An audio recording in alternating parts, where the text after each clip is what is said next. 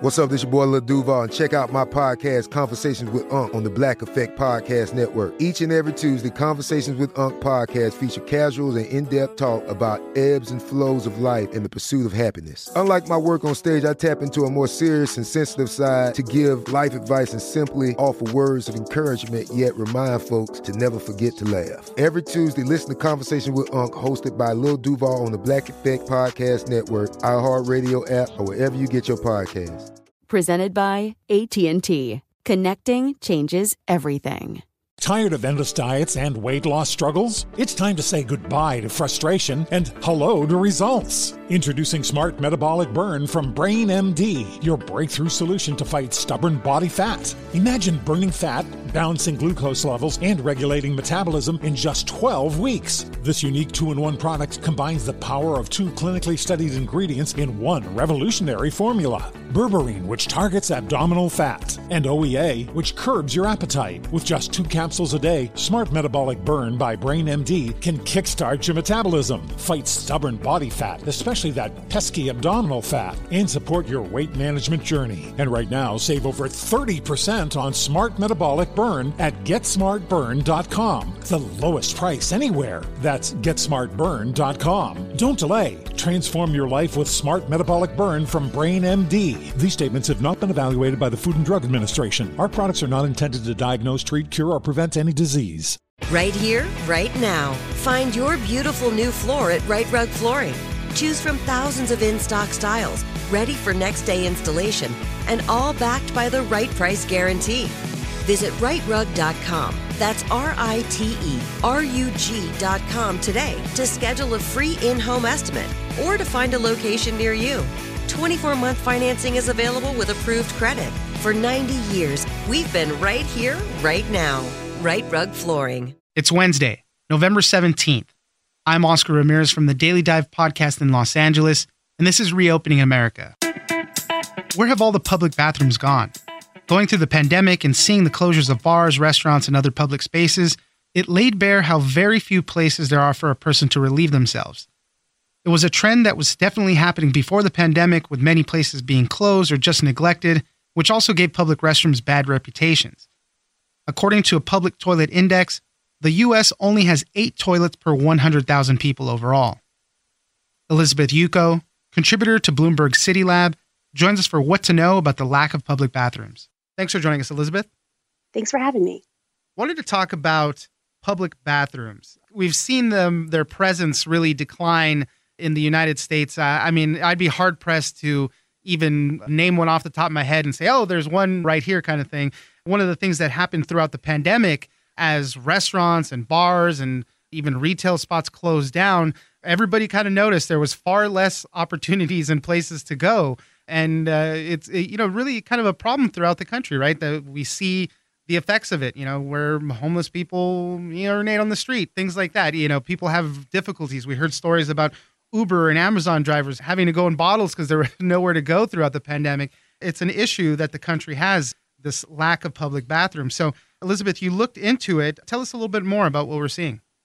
I mean, as you mentioned, there has been a noticeable lack of public restrooms for years now, but the pandemic really put a spotlight on that in terms of human dignity and, having unhoused individuals having to go in buckets with kitty litter, or as you mentioned, the drivers having to urinate in bottles. And I think there was this notion that because everyone was at home, or a lot of people were at home during the pandemic, that the existence of public restrooms didn't really matter. But what that's not accounting for, aside from essential workers and frontline workers and everybody else who is keeping us moving during the time, it didn't account for the fact that a lot of what we consider to be public restrooms are actually located, as you mentioned, in private commercial establishments. So bars, hotels, department stores, restaurants, that type of thing. Coffee shops is a huge one, fast food restaurants. So places that people normally count on to use the restroom were not available. And one time in particular that this was very evident was summer of 2020, when there were the widespread protests against the murder of George Floyd. And thousands of people were flooding into major cities and had nowhere to go to the restroom. Right.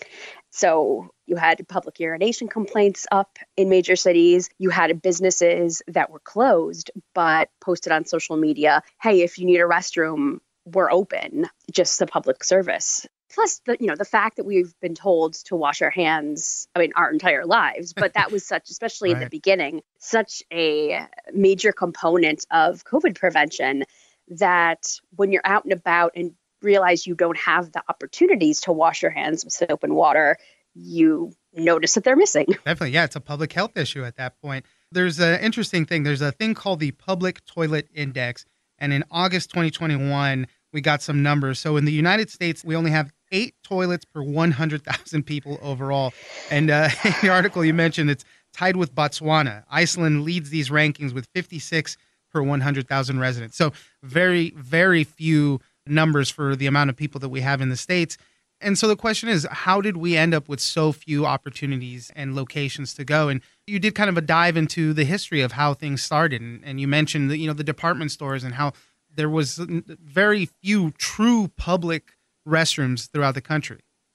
Yeah, absolutely. And it was interesting, but also disheartening to see the parallels between what was going on 100 plus years ago and the conversations we're still having and challenges we're still having today. And one of them, as you mentioned, was the shift from thinking that the government should be responsible for providing facilities like public restrooms to more of a consumer model of privacy, which is a term that Peter Baldwin, an historian at University of Connecticut, coined. And in that case, there were the wealthier upper class women who initially had campaigned for public restrooms and either were part of the progressive movement in general or part of the temperance movement. And they saw public restrooms as a way to decrease alcohol usage in men, particularly because if a man was in public, have to show up at the bar. Yeah, exactly. And he needed to use a restroom. It was the bar or the alley. And when he was in the bar, might as well get a shot and a beer. So that was kind of part of their campaign. But after Prohibition and after a lot of these public restrooms or comfort stations were built, they realized, everybody's using them, which is what we wanted. But also what we want more is nicer things for ourselves. So that's when hotels and theaters and department stores became known restroom locations. And even though they were technically open to the public, there were ways around that policy, like the bargain basements in department stores. So the hope in that case was that the less wealthy customers would go straight to the bargain basement and use the toilet down there and shop their deals and not disturb the wealthier customers upstairs. So that was kind of the beginning of the end of public restrooms. It wasn't that linear because there were spikes in the construction of public restrooms during the 1930s, during the New Deal projects like the Works Progress Administration and the CCC. And those were primarily public toilets built in rural areas or parks. And then in the 1950s, once the highway system started getting going and created, there were the highway rest stops. But that really was one of the last major implementations of public restrooms. And so since then, you've seen a lot of closing and not really any opening. And part of the problem is they're expensive to build. They're hard to maintain. We've seen some of these public restrooms and, they're just in really bad conditions. They've gotten bad reputations for places where people use drugs and things like that. So it's tough to kind of overcome all that. But where are we now? Because you did mention a couple of examples. I think the Portland Loo was one of them. And there are some cities that are adding these types of facilities in their localities there. Yes, definitely. I spoke with Stephen Soifer from the American Restroom Association as I was writing this article and kind of asked him, what are your top picks for cities that are making progress in this area? And Portland was far and away the head of the pack for this. Yes, they have the Portland Loo, which they designed specifically for Portland, but is being used in cities across the country like Denver, San Antonio, Texas, Cincinnati, Ohio, and probably in other places soon to come. And these are self-contained kind of toilet pods that are designed so they're difficult to vandalize and easy to clean. And yeah, so those or versions of those might be the wave of public restrooms of the future, because, instead of building an entire dedicated structure like a comfort station,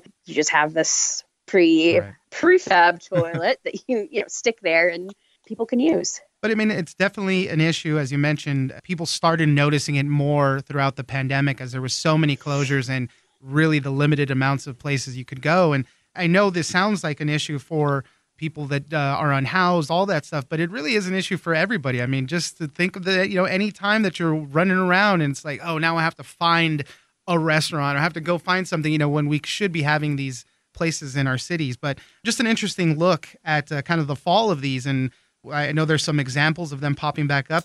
Who knows if they will take off. Elizabeth Yuko, contributor to Bloomberg City Lab, thank you very much for joining us. You're welcome. Thank you.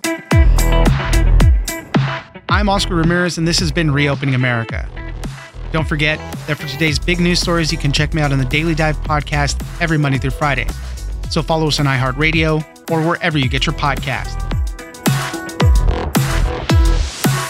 Tired of endless diets and weight loss struggles? It's time to say goodbye to frustration and hello to results. Introducing Smart Metabolic Burn from BrainMD, your breakthrough solution to fight stubborn body fat. Imagine burning fat, balancing glucose levels, and regulating metabolism in just 12 weeks. This unique 2-in-1 product combines the power of 2 clinically studied ingredients in one revolutionary formula. Berberine, which targets abdominal fat, and OEA, which curbs your appetite. With just 2 capsules a day, Smart Metabolic Burn by BrainMD can kickstart your metabolism, fight stubborn body fat, especially that pesky abdominal fat, and support your weight management journey. Right now, save over 30% on Smart Metabolic Burn at GetSmartBurn.com. The lowest price anywhere. That's GetSmartBurn.com. Don't delay. Transform your life with Smart Metabolic Burn from BrainMD. These statements have not been evaluated by the Food and Drug Administration. Our products are not intended to diagnose, treat, cure, or prevent any disease. Right here, right now. Find your beautiful new floor at Right Rug Flooring. Choose from thousands of in-stock styles, ready for next day installation, and all backed by the right price guarantee.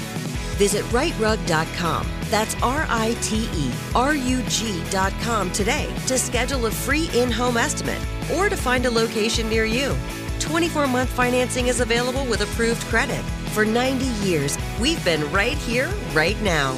Right Rug Flooring. Whether you're a savvy spender maximizing your savings with cashback rewards, a thrifty rate watcher seeking the lowest interest, or a travel enthusiast looking for extraordinary perks, Kemba Financial Credit Union has a visa to complement your lifestyle and unique needs. Apply today at Kemba.org to unlock a limited-time 2% cash back on purchases and pay 0% interest on balance transfers for an entire year with a new visa from Kemba. You deserve a card that works for you. Restrictions apply. Offer ends June 30th, 2024.